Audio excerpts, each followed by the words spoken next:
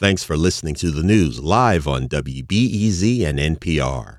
The WBEZ stream sounds great in the kitchen on your smart speaker and anywhere on the WBEZ app.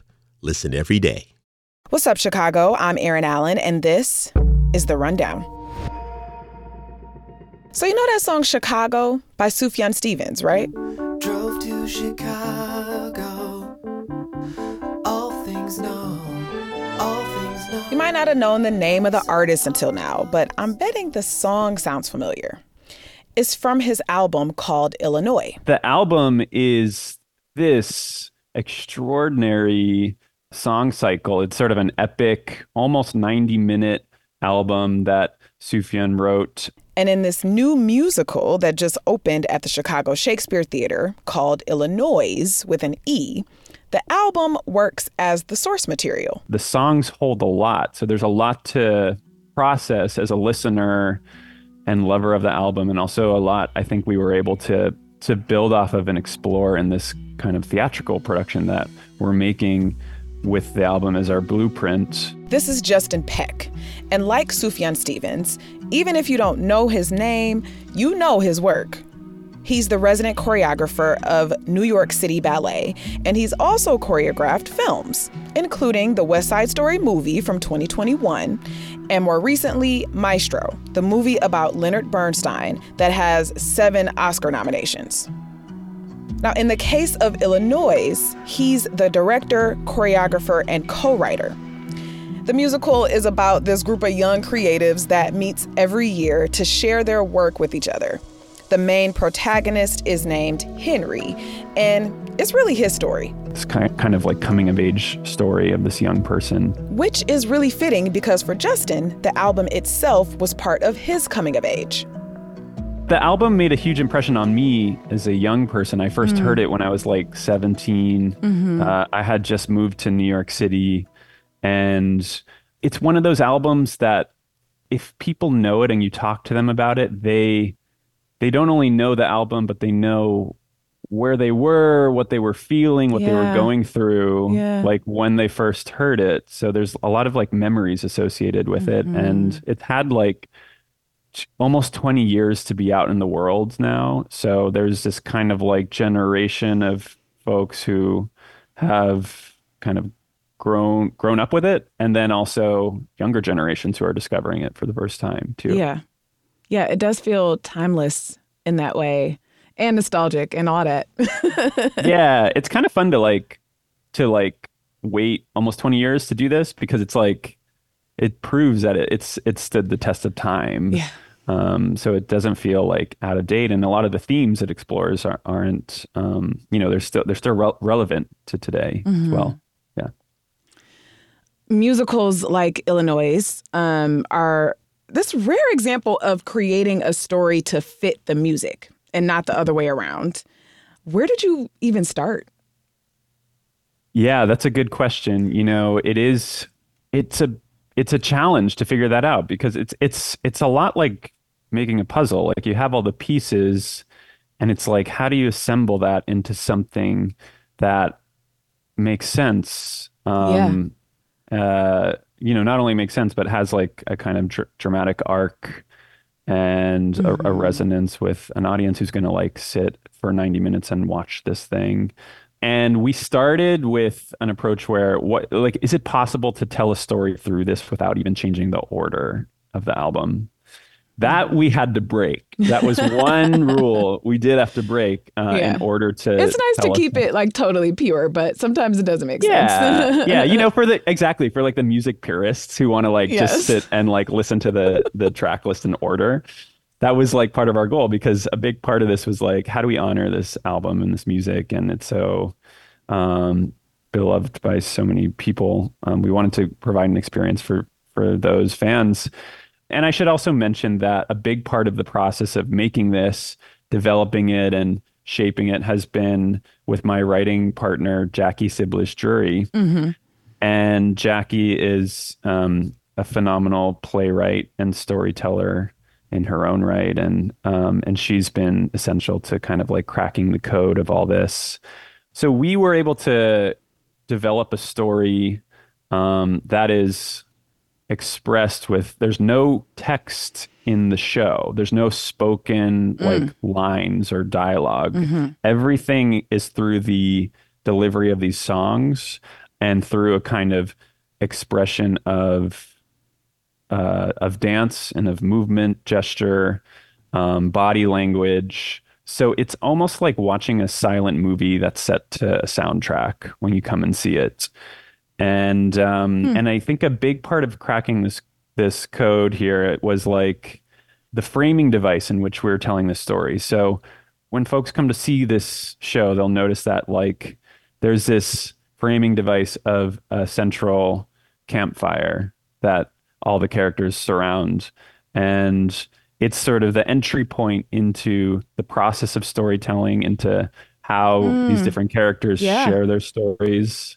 And some of that, some of those characters come forth with stories that are more short form at first until we meet our protagonist, and at that point we delve into a more extensive sort of odyssey of a story. I love hearing that it opens with this campfire. I mean, it just reminds me of the scene that has been painted for me so much when people talk about the history of storytelling, right? It's oral history, right? And so sitting around a campfire or in some type of group setting and hearing a story from an elder or someone in your community or someone that you make art with, for instance, right, is such a pivotal component of the history of storytelling. So yeah, that's really beautiful. Yeah, I completely agree. And in a way, the show it has this meta thing about it where it's actually about the act of storytelling. And like you said,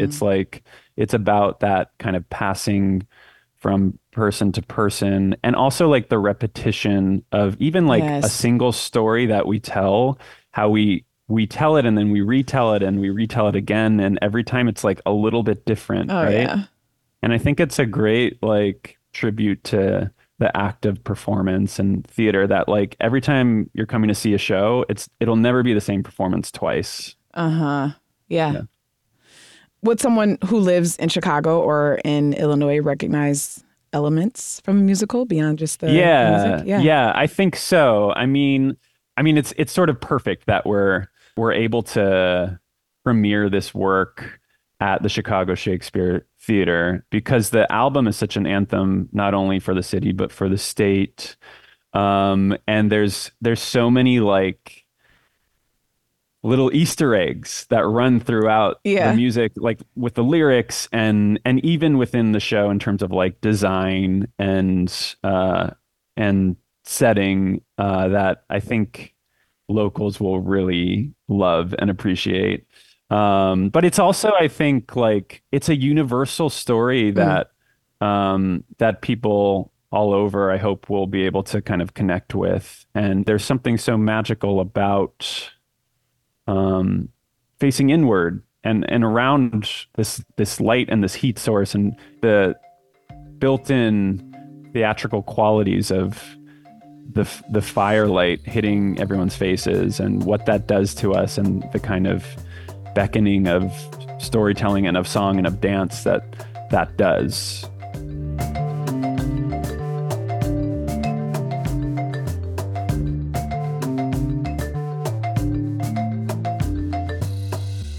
So I know a version of this production, Illinois without the E. Yes, actually, pre-E. pre-E. Actually got a staging last year at the Fisher Center at Bard College. I'm really curious, like, what you learned from that. Any fine tuning that happened since then? Like, what came of kind of the pre-E process until now? Absolutely. The show was sort of in my head, and as much as I would try to describe it, it's like no one really knew what it was until we could get it up on its feet and show people instead of telling people. Yeah. And so I think it was a really crucial step of the process. And I think like we were all able to step back and kind of be like, oh, and respond to something and put it in front of audiences. And what we've done since then is a lot of work on developing the narrative. So it feels like there's a satisfying arc to the whole experience. And then also going back to the drawing board a little bit and reworking a lot of the scenic design so that it had more dimension to it, so that it kind of like integrated the music a bit more into the like physical world of the space. It's still very like DIY handmade feel to it, but it has some movement to it now that we didn't have at the Bard Fisher Center. So that's been great, I think, to like be able to have that process and now do a ton of work on it over the last like 7 or 8 months and bring it here to Chicago. So yeah. I know you've choreographed to Sufjan's music before.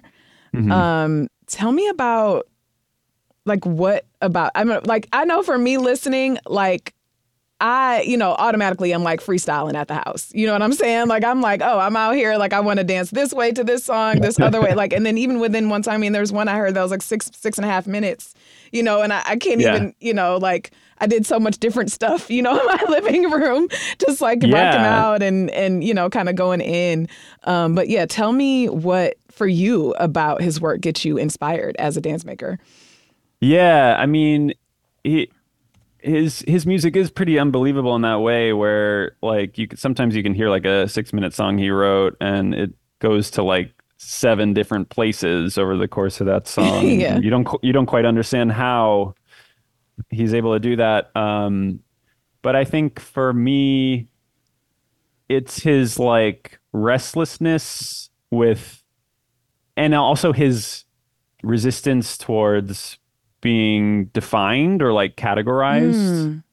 I think like he's not like a one note or singular musician composer. Like he's someone who will write a collection of quiet folk songs on the banjo at one point and then take a 180 and write an orchestral suite for like 60-piece orchestra and then take another, turn another corner and write an electronic album that's like all beats. And he writes challenging music too. Like a lot of his music is not typical, just like 4/4. Like he'll throw in like a 7/8 or like an 11 count. So yeah, I've always been really drawn to his range. How much was Sufjan a part of the creative process, if at all? And what was it like to collaborate in this way with everyone? Yeah, that's a really good question. So I had a lot of conversations with Sufjan early on when I was thinking about doing this project. And I always felt like there was something to discover in a stage work that derives from this album. And so we would talk extensively about it. And I think at a certain point, he was very candid with me and said that he just felt like this music is from almost a lifetime ago for him. And it's not something that he feels like he would want to go back and revisit, or he even feels like there's no purpose to doing that. I think he's a very like forward thinking artist. He's always searching for the next thing. But he was, he said to me, like, if you want to make this into something or interpret it, you have my blessing. You take it and find your way with it. And that was a really beautiful moment. And I'm so grateful for having the honor to work with this album. And we worked with Timo Andres, who is a great composer in his own right and an orchestrator and a music arranger. Timo became a kind of like on the ground music arranger. And of course, everything sort of goes through Sufjan and gets run by Sufjan. And, the one thing Sufjan mentioned to me when we talked at one point pretty extensively about the album and the content. And he said to me, that this is an album, not a lot of people realize this at first, but it has a lot of darkness in it. And he said, lean into that more, because when you first hear the album on surface level, it has a kind of upbeat. Yeah. There is a lightness at times. Yeah. Yeah, it's got some bops in there. Yeah, for sure. And but if you just peel back that surface layer, there's a lot to unpack within it. And so we tried to do just that, and I couldn't do all of it alone. Yeah. And so early on, I started to just seek out who that person could be. And that's kind of when I met Jackie, and we talked about this in a very casual way at first, and it clicked immediately. She herself is one of those people that I described earlier, someone who heard the album and knows exactly where they were and what they were feeling when they heard that. And okay. So it means a lot to her. Yeah. If a listener is planning to see Illinoise, what's one thing you'd want them to think about or watch for going into the show? I think I would ask them to be open to the language of delivery of this show. That it's not your conventional musical expression, that it has its own physical language that at times is very nuanced and very much inspired by how we move through the world as humans, and how we express certain emotions through our bodies. I don't want to make this kind of comparison, but it's kind of like when you go and you see a Shakespeare play, and you have to kind of allow yourself to adjust to a language that we're not used to. And if you're able to do that, you can be transcended by that experience and that story and the writing and the poetry of it. So I think there is a kind of poetry to this language that is unique to itself, and that for an audience, if they can make that adjustment, then I think that they'll find a kind of emotional resonance to this show. Justin Peck is the director, choreographer, and co-writer of Illinoise. Justin, thank you so much. Thank you. This was great. The show is open now, and it runs through February 18th. For tickets and more information, go to chicagoshakes.com. And FYI, the Shakespeare Theater is an underwriter for WBEZ. And that's it for today. Thank you to Justin Bull and Sarah Stark for producing The Rundown, and to Ariel Van Clee for editing the show. Brendan Banaszak is our executive producer. Our theme music is by Louis Weeks. The Rundown is produced by WBEZ Chicago and is a part of the NPR network. I'm Erin Allen. Thank you for listening. Have a good weekend. I'll talk to you on Monday.